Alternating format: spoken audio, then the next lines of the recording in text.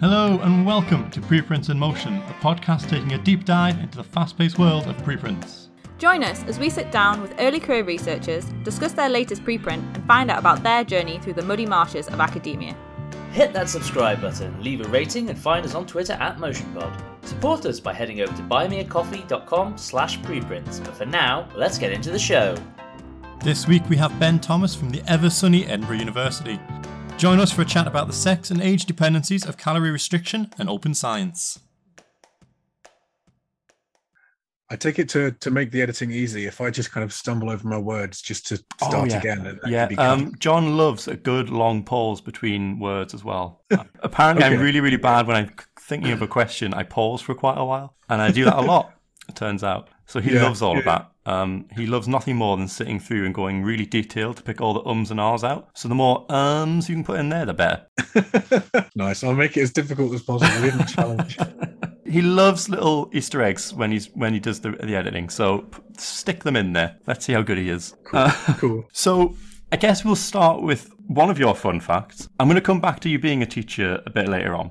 So I'm going to start with your political board game, because I don't think we've had anyone on yet who have created their own board game. Tell you what, I've got one. I've got one just here, obviously.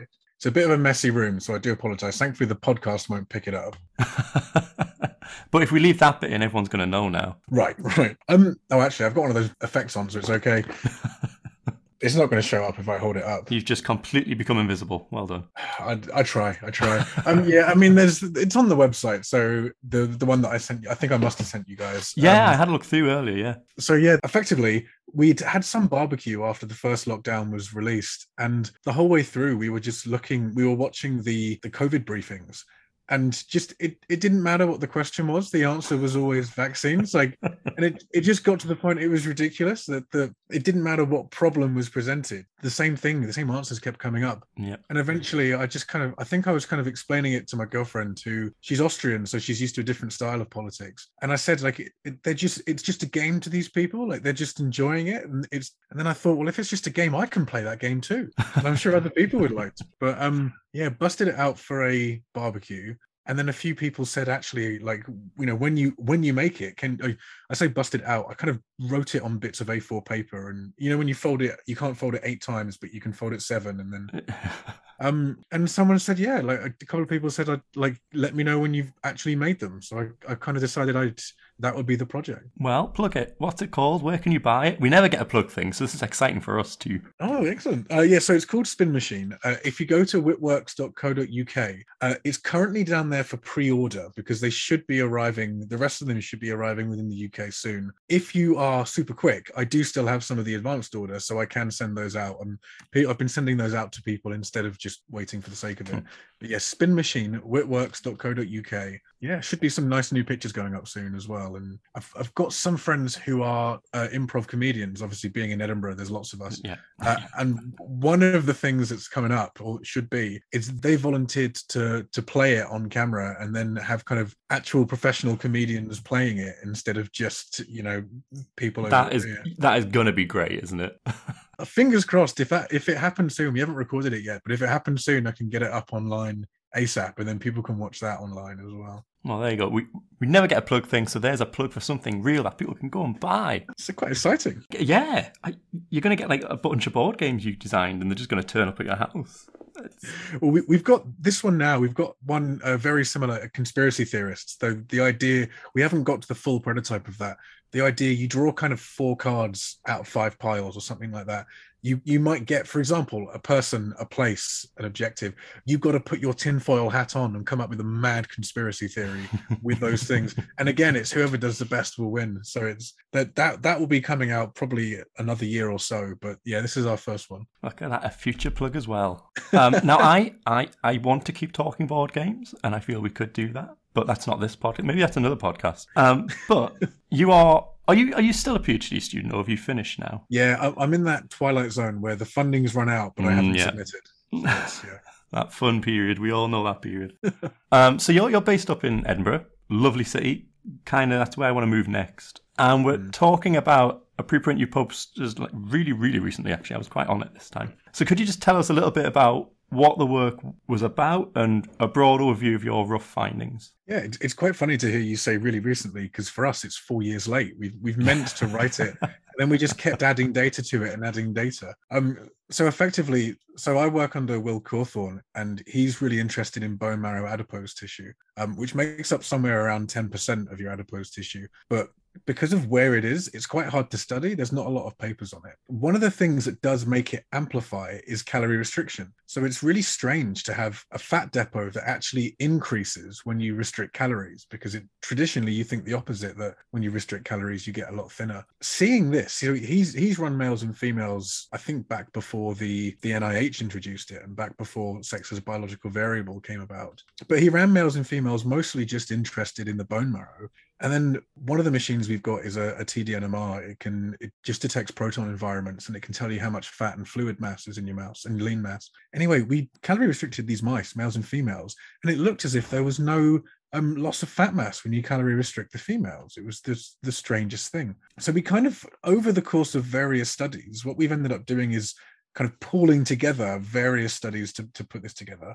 We've basically calorie restricted these male and female mice. At this age, they're about 9 weeks old at this age, calorie restricted them, and sure enough, the females just don't lose their fat when they calorie restrict, or they lose such a tiny amount, but they proportionally maintain it. They're really, really hungry for this fat. We've then done kind of glucose tolerance tests and run an insulin analyzer on that. And what we see is that the females don't really, they get like a minor improvement, the females, but nothing compared to the huge improvement that these males get. Like it's quite stark. And we haven't seen any improvement in insulin sensitivity. It's all just the same. We asked the obvious question then, if they're getting a lot more glucose tolerant, what's the source of that? Is the glucose getting deposited much better, or is it just that it's not being produced so much in the first place? So we ran PET-CT. We did a glucose tracer, an 18-fluorotagged glucose, and injected it into the mice. And when we did that, we don't really see any better glucose uptake. Like there might be a slight trend in some of the fat masses, and some organs you kind of see, like the heart, you see a little bit of difference in the brain, but not enough to explain the big stark difference that we saw on the glucose tolerance test. So we're kind of concluding from that it's mostly to do with the fasting glucose in the first place and effects on the liver. We thought we'd follow that up. The first thing we said was, actually, we see this in these young mice, but of course, we feed the mice based on human time, but mice are nocturnal. So we were feeding them at 9 a.m. because that's the easiest time to do it. So we repeated it all again in a bunch of mice fed at 6 p.m. and we still saw the sex difference. There was some very minor differences, but the females holding on to their fat was still there. And then we thought, well, also, this is the case in young mice, but we looked at some of the human literature. Unfortunately, in the paper, it's done literature review first and then moving on to our experiments and stuff like that. But we looked through the literature, and what we could see was that there's very, very few studies in mice and humans that use males and females and describe the data separately. It's like there's something like 3,500 studies that came up in our search, and goodness, it must have been somewhere around 30 studies in humans and 40 studies in I should probably check the numbers before I say. I think it's something about 50 studies in both of them, but a vanishingly small amount. When you look in those, there is some suggestion of sex differences. And interestingly, in humans, if you just look at the actual studies that don't report a sex difference, in mice, they're all in old mice. And in humans, they're all in either really young humans or a few of them are in old humans. So it made us think that age is somewhat involved. So, of course, we just did everything again. And we ran it all with an 18-month-old cohort of mice. And in those, I don't see the sex difference. The females are happy to lose their fat. It's, again, just the strangest thing. So after that, we've kind of run a bunch of PCRs and a bunch of ceramide mass spec to try and just get just a little idea of what's going on in the liver. Because, again, the liver is what we've implicated so far. And we've just kind of rounded it off with our suggestions on what we think it is. So there's a lot of really good reasons to think that it's related to estrogen and that it would be abolished with ovarectomy. We're running those experiments now, either for a follow-up paper or because we're expecting the reviewers to have a go at us and we'd need to include it. But we're running those experiments now for the sake of certainty. And it actually doesn't, it looks as if they're two separate things. The first thing we thought was that there's this one unifying mechanism. The females are holding on to their fat, which is, again, why we thought maybe they're taking the glucose up so regularly. Actually, when you overectomize them, the data is a bit more nuanced than we were hoping for. But the one thing that we're getting the impression of is that it is two separate things underlying it, if not more. That's probably the safest way of putting it, so it doesn't. Yeah. I mean, it's one of those things where it was always going to be complex, I suspect, because it is. I mean, I've been waiting for a really good calorie restriction preprint to appear for a few months now, because I think it's one of those things where you can talk quite broadly, but also get into specifics, and it's accessible. So it's good for a podcast. And when yours popped up, you know, you're not obviously you've got the calorie restriction in there, but you're also looking at you're looking across sort of mice and humans. You've got the sex difference thing, which nobody looks at. So it was. I kind of get where you're saying where it's this thing where you just kind of kept adding data to it, and you've kept building this massive paper out. But it's a really good paper. So obviously you should be very proud of that. And it looks like it's going to find a home in a pretty good journal as well. Keeping fingers crossed. Yeah, it's one of these blessings is that because we've pulled it across lots of different studies. Again, because we're interested in bone marrow, we've got lots of knockout mice for this experiment or that experiment. All of that data is going into other papers that are currently being written, but all the wild types of that could be pulled into this. And it's the first time I've seen a mouse paper that's got numbers big enough you could actually do a Z test and not just a T test. So I don't think we've done that. I think our stats are all there, so it's okay. But it was just really nice to see the combined effort of everyone in the lab could put all of this together. The first step of it is almost a recycled paper, if that makes sense. It's not in the sense that we were directly looking into it and that's what we were doing. But I think I must have had ends of maybe 8 or 10 in the groups that I ran directly. But then when you pull everyone together, you do see there is the effect there. It's quite nice. So let's take a step back and let's talk about what calorie restriction is and how it's maintained, or how you maintain it in the lab. So I had COVID towards the end of last year, and that gave me a calorie restriction. It was great. I lost so much weight. Horribly ill at the same time, but lost so much weight. So, in a lab setting, what do you class as calorie restriction in a mouse? Because I work with mice and I have no idea what their normal calorific intake is, and how do you maintain it? So, really strictly, calorie restriction, in the most simplest definition, it's reducing your caloric intake without malnutrition. That's got to be absolutely key. There's a lot of older papers, even some more modern papers, as you read them, they've calorie restricted their mice, but actually either they're deficient in various micronutrients because they haven't given them equal levels in the diet, or the other one that you see quite a lot, but you have to dig into, is what they do when they calorie restrict is they end up just taking one micronutrient or macronutrient and restricting that. So you might read a calorie restriction study, but actually it's a carb restriction study or a protein restriction study because that's how they've taken it out of the diets. Everyone's got a slightly different method, but it's all rooted in the same start. What we just do is we single house them and we weigh their diet every day for a week, and that gives us an idea of their daily intake. That part is then pretty rock solid between people. What you do next, and this is again one of the ups and downs of the calorie restriction field, everyone's got a different follow-on. So for us, we know how much food they're eating. We've got a separate diet and we weigh out 70% of that diet, and that's what the CR mice get. The two diets that they have, the one of which you only give 70%, that's got enriched micronutrients, so that the only difference at that weight, the only difference is the total number of calories. The macros are the same, the micronutrients are the same. It's just, vitamins and minerals, all the same. The only difference is the calories. Some people, for calorie restriction, what they'll end up doing is actually an alternate day fast. And so they'll give the mice their food for the day, and then they'll take it away for a day, and they'll repeat like that. Additionally, I gave you the number 70%. That would be a 30% reduction in calories. There's also 40%, and that's very common. Like a lot of papers will do 40% calorie restriction. There's a question of if that's too severe a calorie restriction. There's one paper, I won't mention the paper in question, but one of the things in my PhD, there was one paper that found actually detrimental effects when you calorie restrict at 40%. And so my first question was, well, is that the case at 30% as well? And we don't see any change at all. It kind of adds to the idea that maybe 40% is a bit too severe. The other thing is, for us, we feed them at 9 a.m. And that's just because I can come in and do that and then have the rest of the day in front of me for whatever else needs to happen. It also means that we'll also dissect very close to when they're fed, so that you get minimal kind of circadian effects based on that. But you get all these strange things. So that the mice will become hyperactive maybe an hour before they're due to be fed. And so then part of the worry is, well, is what we're seeing actually an exercise effect because they're all running around? There'll also be a lot more stress in the ad lib mice. So then you have to worry about stress effects, and there's all these different bits and bobs that frustratingly get in the way. Yeah, I've been doing some circadian rhythm work lately, and we don't have a light dark room, so I have to work to real hours. Oh. And it's a miserable existence. So 9 a.m. would be great. That's a nightmare. I'm in at all hours. We've had a few where it's like 2 o'clock in the morning to do so. Thankfully, I've stopped that now because I'm sick of coming in the early hours of them. That's what you get a master's student for. That's what they can do. I know. We haven't. It's where we've gone wrong. It's what we need. So you've defined this as a 70% reduction, and I think it's really good that you raised the point that you're reducing calories, not the other macronutrients, because that's one of the things I would have assumed is a big issue in this field, is that people are probably actually not doing that, and there's a lot of knock-on effects. You've said a lot more knock-on effects than I thought there would have been. It does sound like it's a more complex. Yeah, sorry if I go too much into it. There was one paper, I think it was Solomon Bidet 2014, and they looked at various macronutrient compositions and lifespan extension.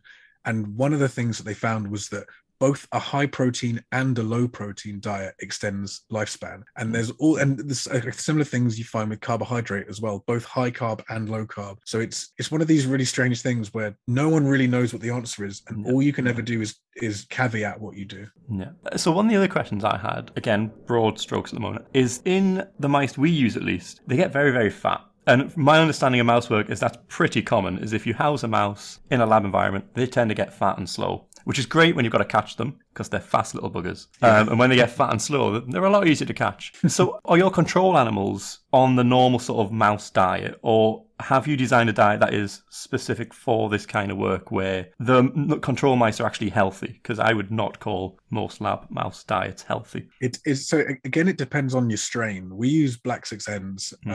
They're kind of, I mean, as you know, they're kind of used in metabolic research precisely because they get a little bit metabolically unhealthy. There's always that question of what makes an adequate control, because there's no species where you're in a fed state 24 hours a day for your entire life. It's tough. What we do for the diet for these guys specifically, there's never a perfect experiment, and as much as we try to design one, you always end up with some flaw or another.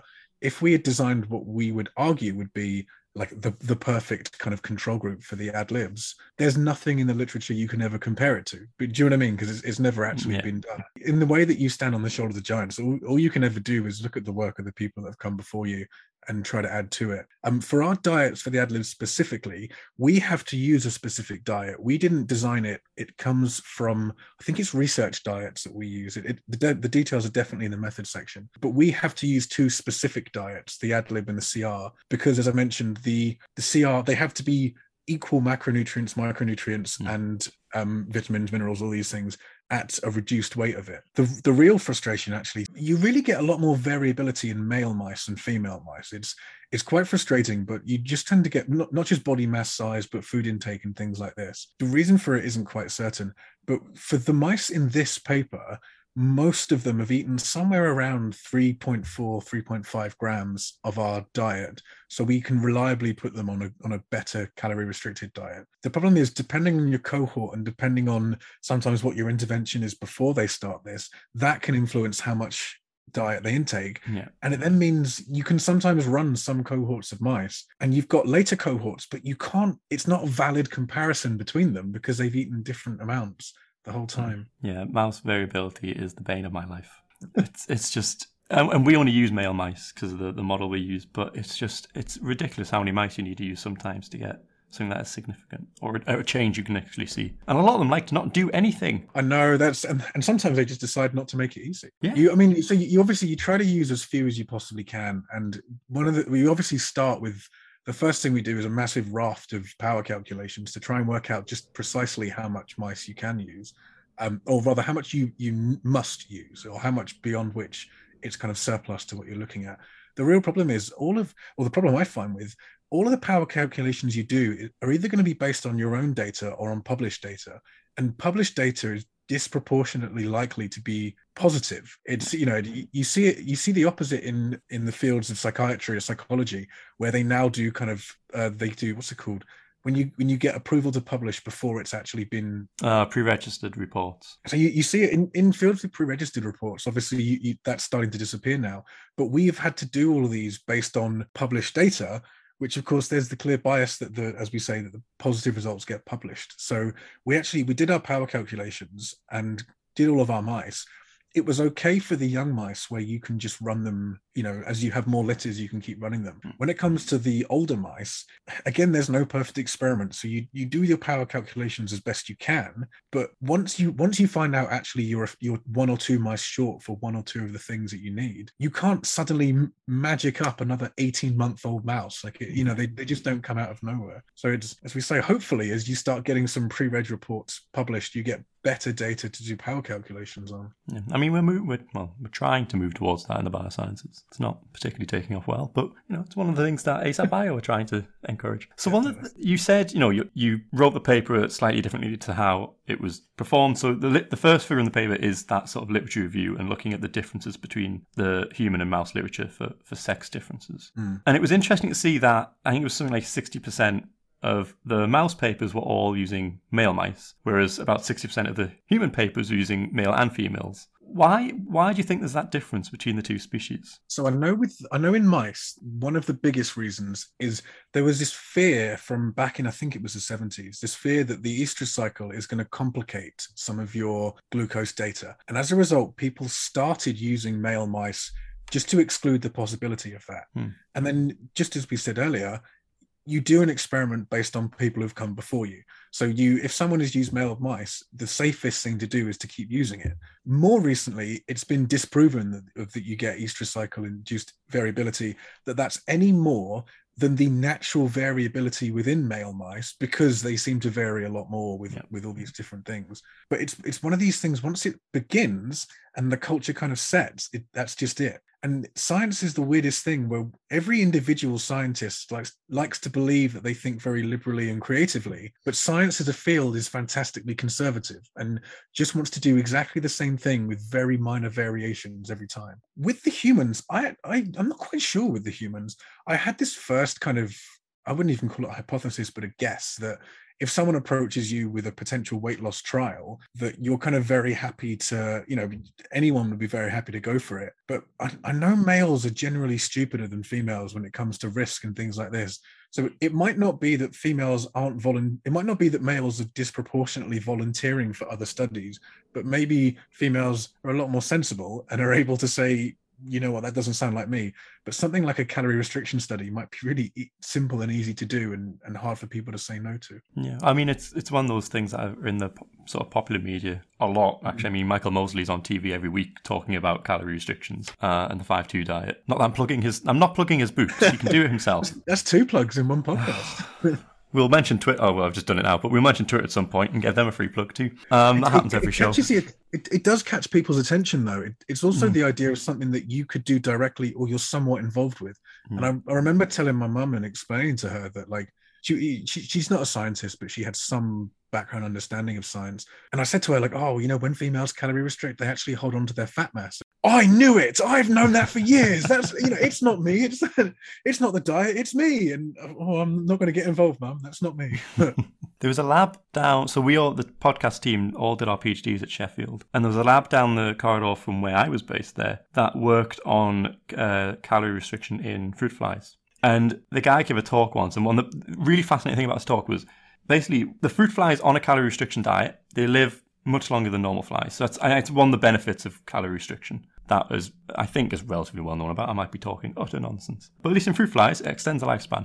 But they showed that as soon as you stop the calorie restriction and you give them a normal diet again, it kind of kills them all. And most of the flies just drop off. And there was at the time, I don't think it was particularly known why that was. I assume you don't see that in mice, or maybe nobody's looked at it. You don't so much see that in mice, that when you return the calories, it goes back to they do like that. It's interesting you mentioned flies, because there's a PI at King's Building, which is also at Edinburgh, Jenny Reagan, and she does calorie restriction in flies. Yeah, as well. Jenny does. Jenny's work's amazing. I'll happily plug Jenny's work. She's excellent. Yeah, she's really clever as well. It's really nice to hear her talk. So she's on my thesis committee, so I was showing her all these various data. One of the things that's not in the paper paper, but that we collected, was the gut length in mice. What again is canonically known is that when you calorie restrict, your gut length gets longer, proportional to your body size and things. It's just not the case in females. There's just no change at all. And I was explaining that to her at the kind of yearly committee meeting, and she said that's really interesting because in flies, I don't want to misquote her, but she effectively sees the opposite, that the effect she sees is in female only and not in her male flies. It's to do with gut length. I think she also sees things in like immune status and things like that. But I don't want to misquote her, so I won't go too much into that. But in the flies, you seem to see the opposite, that it's the females that get this great big result and not the males. And I've got a rough hypothesis why, but I'm never going to get the funding to do it, frustratingly. So we just got to see what happens. That's science life, isn't it? You'll come up with good ideas, but nobody wants to give you the money. Yeah, it's my life as well. So you've already kind of alluded to this when you were describing what you did in the paper, but why do you think you see these differences between the sexes? You mentioned estrogen's one of those things that you keep coming back to in the preprint. So in terms of a why, there's a mechanistic question of why, and there's also a kind of deeper, more profound why are we all here kind of question of why. The mechanistic, we have thought it was estrogen, and as I say, the new data that we're collecting at the moment, it suggests at very least it's not just estrogen, if that makes sense. At very least it's something else, and at very least these are two separate things: the glucose tolerance, insulin sensitivity, and the fat mass retention. In terms of the kind of wider reason of why it's happened, there's two real reasons that I can think of. Based in a Della Torre paper in 2016, I think. She took just males and females, and all she did was fast them for 6 hours. Not as the whole paper, but as part of her paper. And what she saw was that the males, when they calorie restrict, they instantly clamp down on amino acid metabolism in the liver, whereas the females are just constantly metabolizing amino acids, whether they're fasted or not. And it makes me think there's this protein sparing kind of phenotype in males, whereas in females, they're happy to sacrifice protein. With that in mind, there's the two reasons I think it is. The first, I think, is male driven. I think that males kind of sacrifice a bit of metabolic health for the sake of, if you look at the bodybuilding literature, insulin is a huge driver of growth and insulin like growth factor. I think that males sacrifice a bit of health for the sake of size. And incidentally, I think that's why Jenny Reagan sees the opposite in her flies, because the females are the larger of the species. Yeah. So I have this loose hypothesis that's a reason. But as I say, we're now realizing it's two separate things. The second reason I think is that, and again, it's related to the discussion that Della Torre made, just caveating that these aren't my ideas.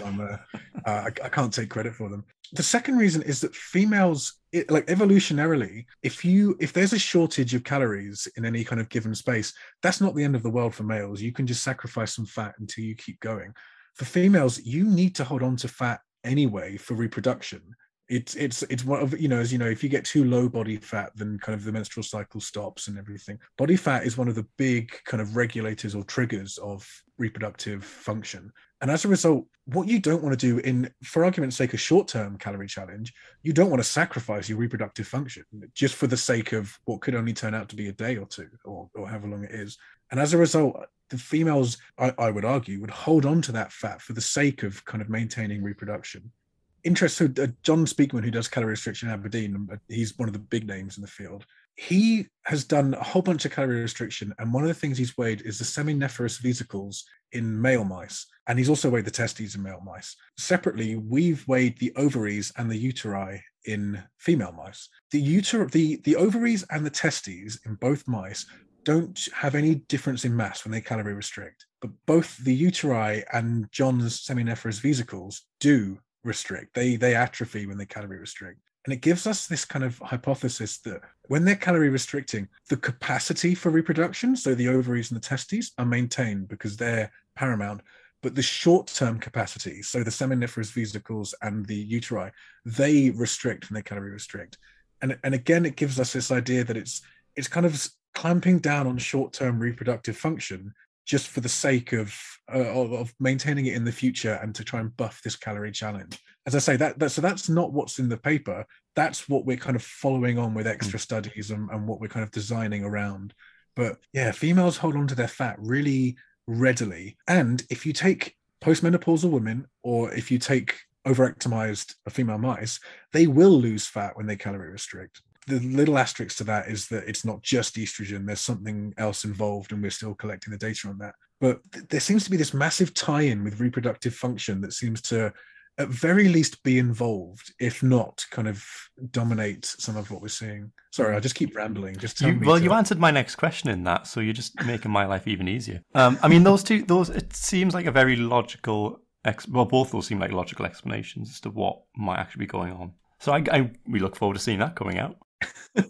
I mean, as I say, it might end up as a final panel in this paper, depending what the reviewers ask for. The only potential reason it might not is, as I say, it looks as if estrogen isn't the only thing implicated. And so what I wouldn't want to do is tack on a panel that doesn't actually answer any questions. Yeah. That would be better for a follow-on. Yeah. So I have so many more questions. So we haven't even touched upon any of the human work in this study. So another question for the scientists this time. So because you've looked at sex differences, is this something you think we should be doing a lot more of in science? I mean, my work is just that we have to use males because of the techniques we use. But a lot of studies will always just go down the male route. And we're seeing this a lot in the mainstream media at the moment with relation to things like heart health and heart attacks. So I think there must be a campaign going on about the science for females having a heart attack, because that's come up. I've noticed that a lot lately. But of course, this is all rooted in the fact that science and medicine in particular is very rooted in a lot of sexism, and it's very male orientated. So obviously we should be thinking about that, but what can we do to think about that more? So there's a very pedantic answer I'll give, but just before I do that, you mentioned, of course, that people mostly use males, and I guess it tacks on to what we were saying earlier about the estrous cycle. Males get more metabolically unhealthy, and or generally speaking, males will become more metabolically unhealthy in an ad lib animal. And as a result, if you're doing an intervention to try and test whatever you're doing, you need fewer mice to see, because there's going to be a greater effect size, or you would imagine there's greater effect size. Whereas females, you would need more. And again, if you chat to a lot of people who are actively doing lots of metabolic research, the answer they will give is that males get really metabolically unhealthy.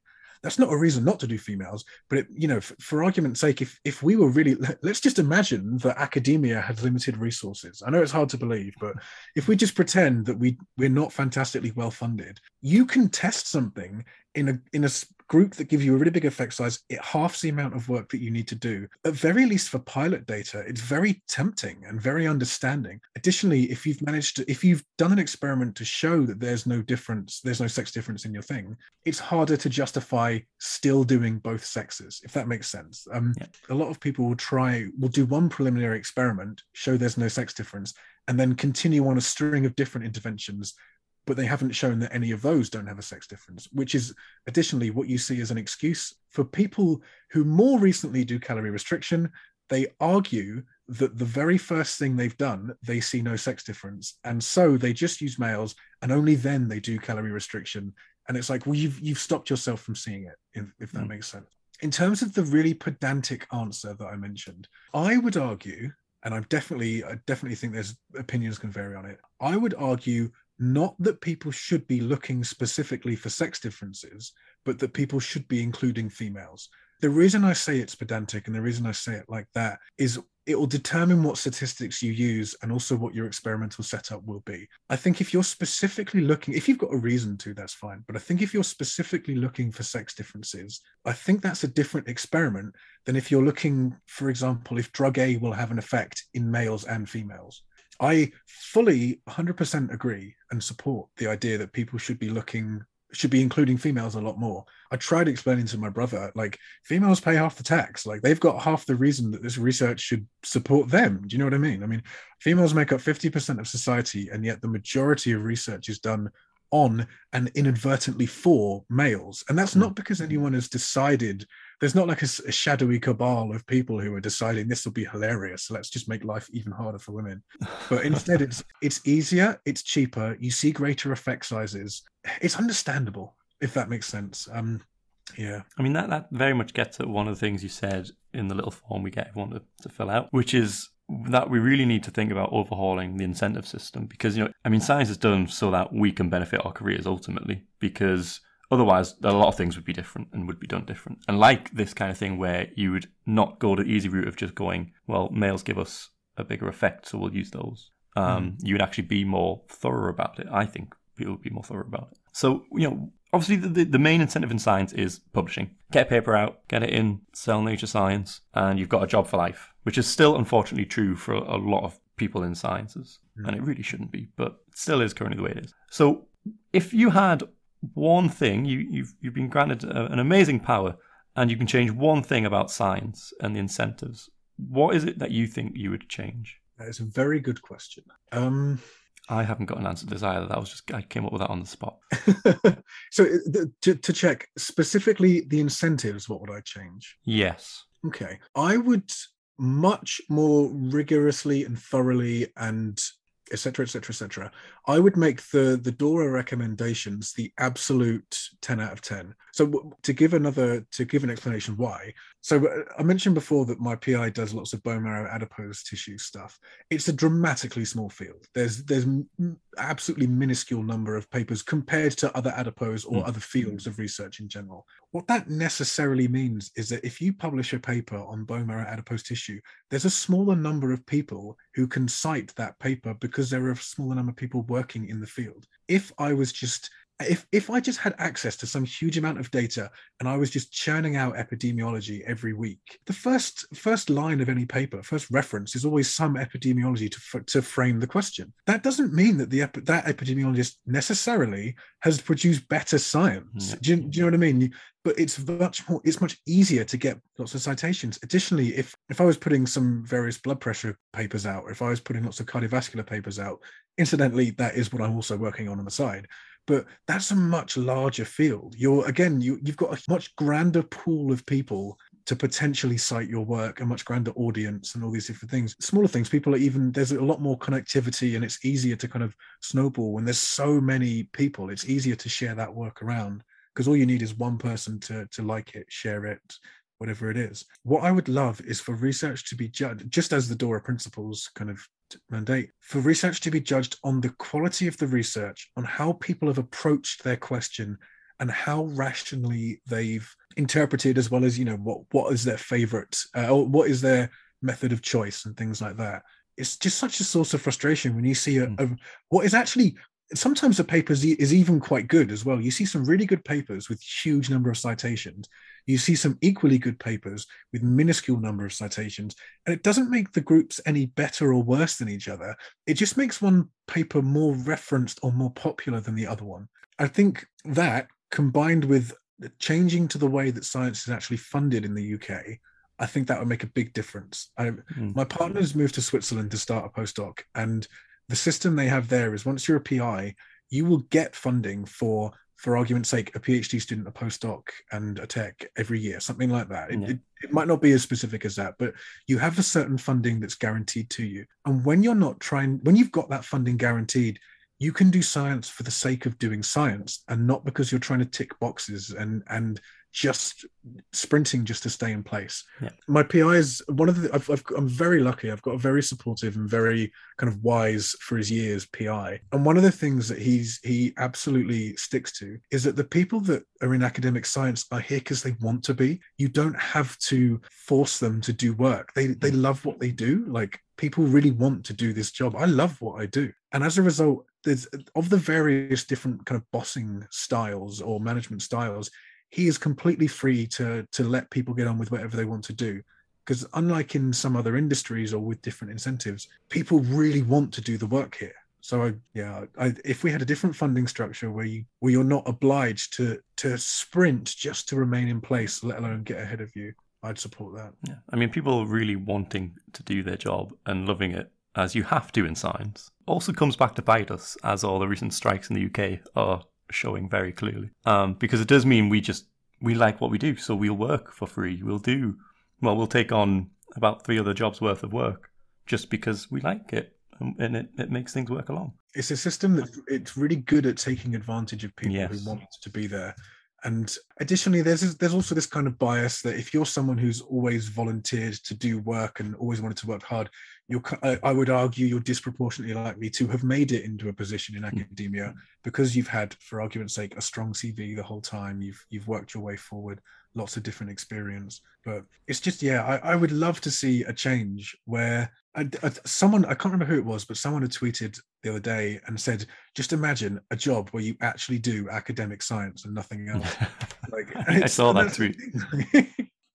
That's the dream. I'm glad you mentioned Dora, because it's a nice segue into preprinting. Because obviously with a preprint, you don't have that journal name. You have to approach the work with the skepticism you should be approaching any bit of scientific output, but for argument's sake, with more skepticism. And so you're assessing the work as you read it, which I think a lot of people forget to do when they're reading a published paper. So one of the things we ask everyone we have on the show, unless I forget, like I did last time, is why did you, or whose decision was it to preprint, and how have you found that process?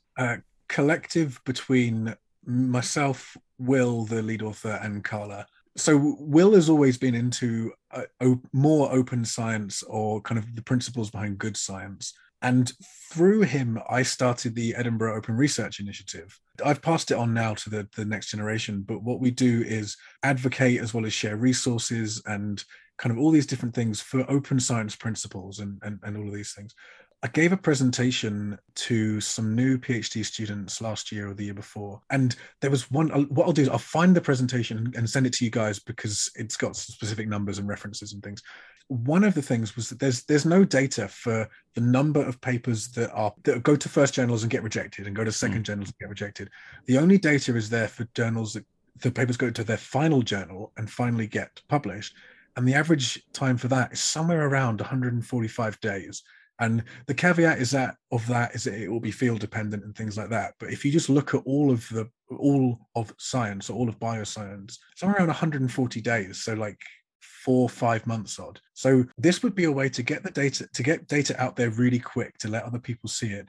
And in doing so, you can get some feedback from people who see it and can say to you like, oh, you've missed this, or you've forgotten this, or I like how you've analyzed that. Have you also done this to it? Yeah. And funny enough, as I say, I was giving this talk, and they came to the questions, and someone said, like, effectively, to kind of paraphrase what they were getting across, especially if you're a younger scientist, you don't necessarily want to put out work out there to get ripped apart, and that you can end up feeling really embarrassed. And my answer to that was, that actually, counterintuitively, that is what you want. You want to have your work absolutely shredded.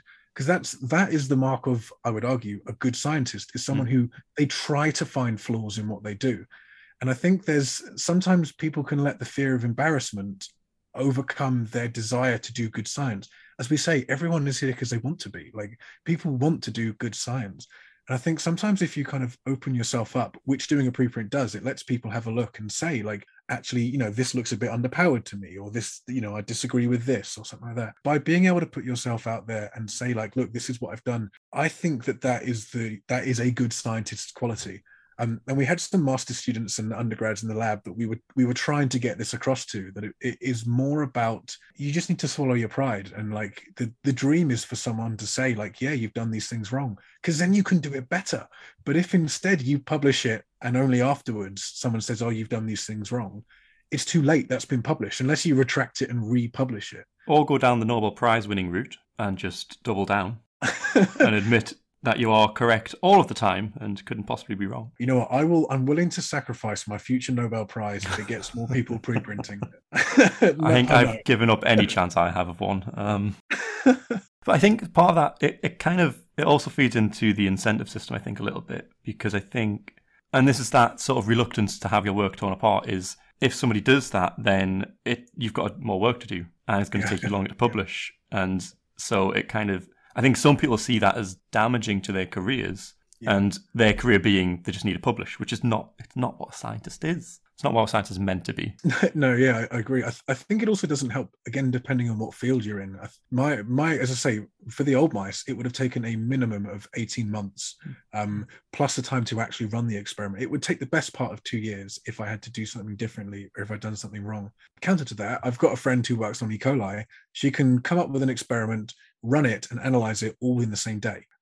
So in her case, there's no downside. If someone says you've done something wrong, she can redo it in a day and have it all reanalyzed and written back up. I definitely understand the fear if you've got lots on, and if you're very junior. My very first presentation I gave to my department, God, I think I was 6 months into the PhD, it's nerve-wracking, and you're presenting data to these people who are phenomenally intelligent. And I found myself, I did that thing that a lot of people do early on and they kind of learn their way out of, where questions came at me, and instead of admitting I don't know the answer, I was kind of trying to dance around it or try and point them somewhere else. And at the time, I wish I'd done differently, but also now I've learned it's better to just say I don't know, or it's better to just say like we haven't done that analysis, or better to say like we can redo that experiment. But when you're still in that defensive mindset that you're somehow almost being attacked, even though that's certainly not the case, I understand it. Like I definitely did it for months and months and months, and only because I had a really good PI who was kind of encouraging me to think, that you're not being attacked. People are trying to make your science better by having these conversations. That's 10 out of 10 for my supervisor. When he listens back to this, I can I'll get my beer. I'll get him a Coke. That's probably more. But an extra listener for us, that's what we're after. Yes, yeah. So I very offhandedly at the start of this mentioned that you were previously a teacher. So I've got a few questions, but we'll stick to 2 questions about that. Firstly, what made you change your pathway from being a teacher to doing science? And secondly, what do you think being a teacher allowed you to bring into being a scientist? Because there's a lot of overlap, but I imagine there's some stuff you've brought to your PhD. So there's, I can give short answers to the first one and slightly longer for the second. So I was a chemistry teacher before, and it was lots of fun to try and, a lot of kids, I had high school kids, a lot of kids are interested in science, but they don't actually know what science is. Like for a lot of people, science is just memorizing facts that are to do with chemistry, biology, or physics. But the hardest thing to teach someone is a scientist's mindset of, like investigation and kind of rational thinking, all these things. I was trying to teach these kids that, and I realized I love it. I love doing it. I love doing science and being a scientist. It's the most fun. I was trying to explain to my little sister to convince her into science. Unfortunately, I didn't get her. But trying to say like it's so much fun, and in explaining how much fun it was to people, I realized I wanted to do it. And so I kind of moved in and applied for, and thankfully got my master's and then PhD. In terms of what it brought, there's a short, comprehensive answer, which is if anyone's interested, because it's a good resource to learn from. If you Google the teaching standards, I think back in the day there were 8 of them. They might have changed now. But there's 8 teaching standards which break down what makes a good teacher, and 5 or 6 of them are still really applicable to scientists. Things like differentiation and which is again kind of which every one of us does without realizing. You give different information based on who you speak to.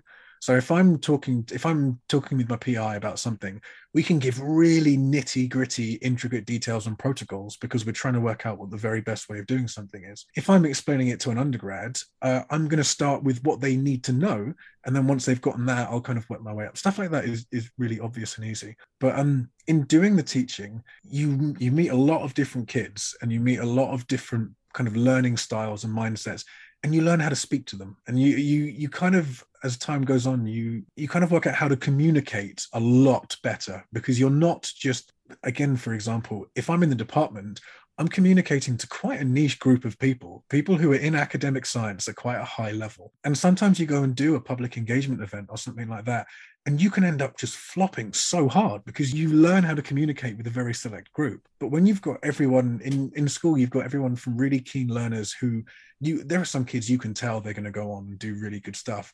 And there are some kids you can tell that they are not academically gifted, but they can still enjoy science as well. And if you can learn to teach them in a way that they like, you can teach anyone, and you can then communicate with anyone. That's what I brought most over, is being able to work out. It doubles up in the writing process. What am I trying to say? What is the most efficient way of trying to say this to the audience I'm trying to say it to? I think that's one of the most important skills that a lot of scientists unfortunately don't have.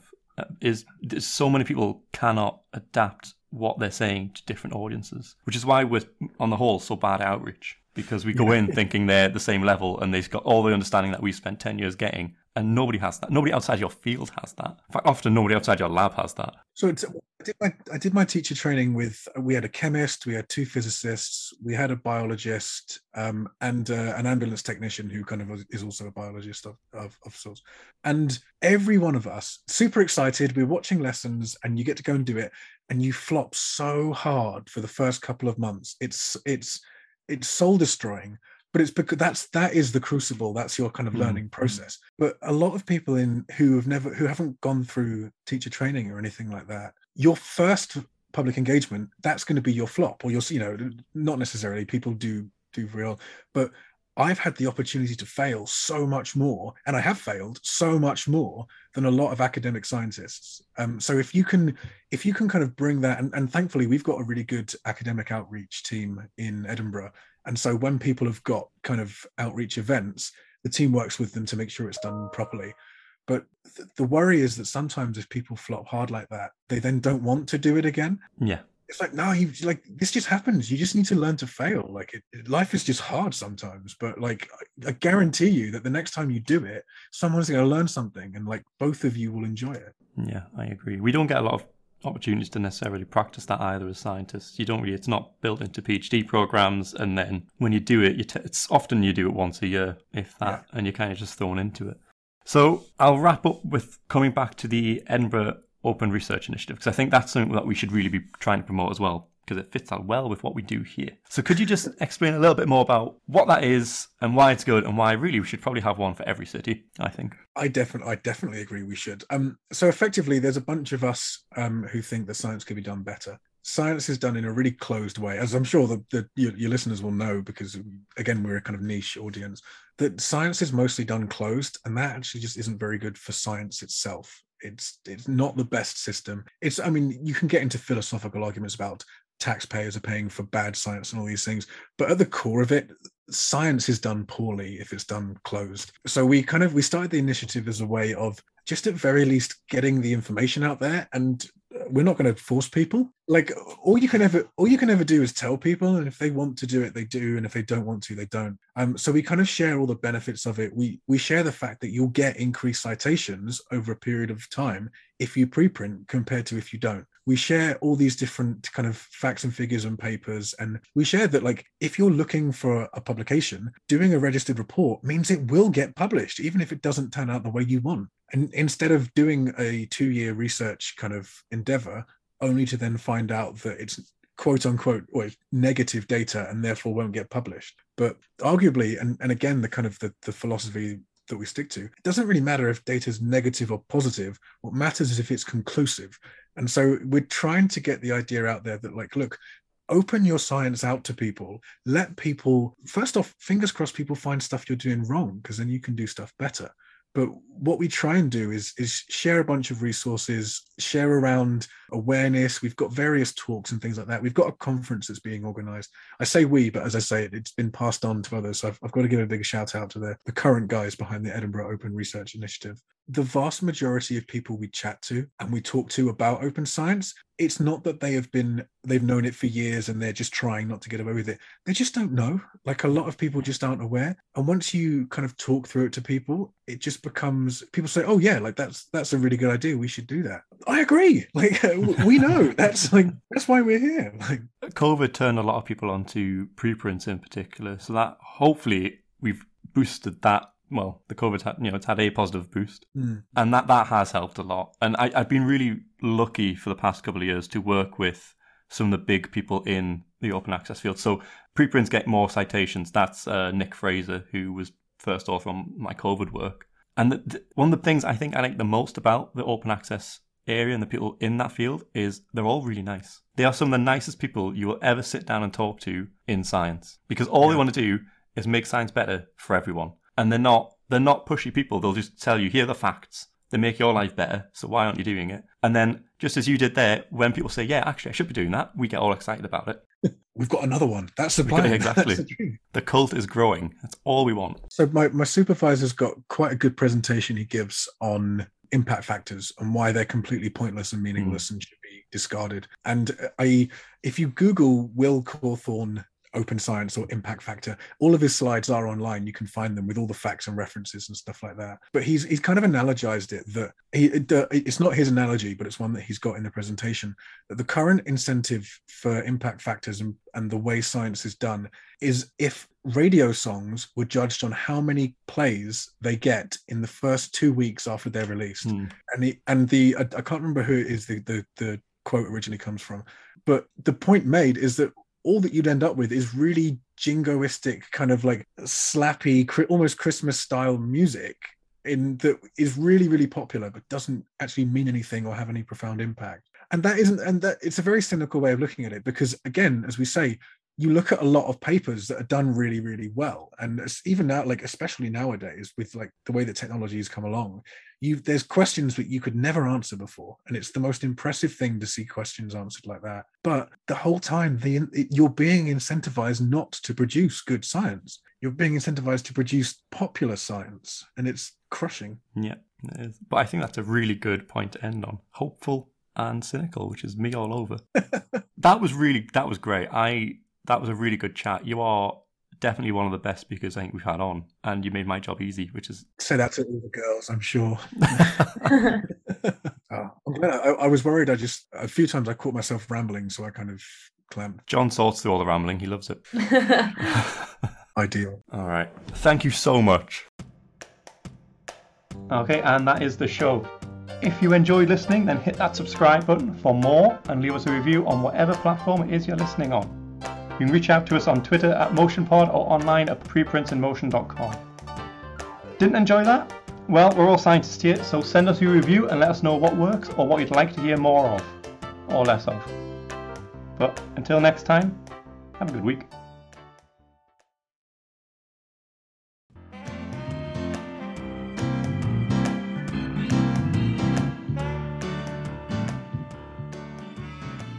Where do I find out about the different bioarchive licenses? This CC, BY, CDXY nonsense is driving me nuts. ASAP Bio have a resource for that. Ugh, that's your answer to everything.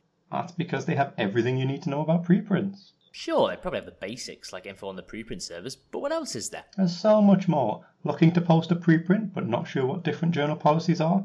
They have a collection to help you out with that. There are meetings around preprints and associated services. If you want to know how preprint adoption has changed over time, there's even a page on that. And COVID?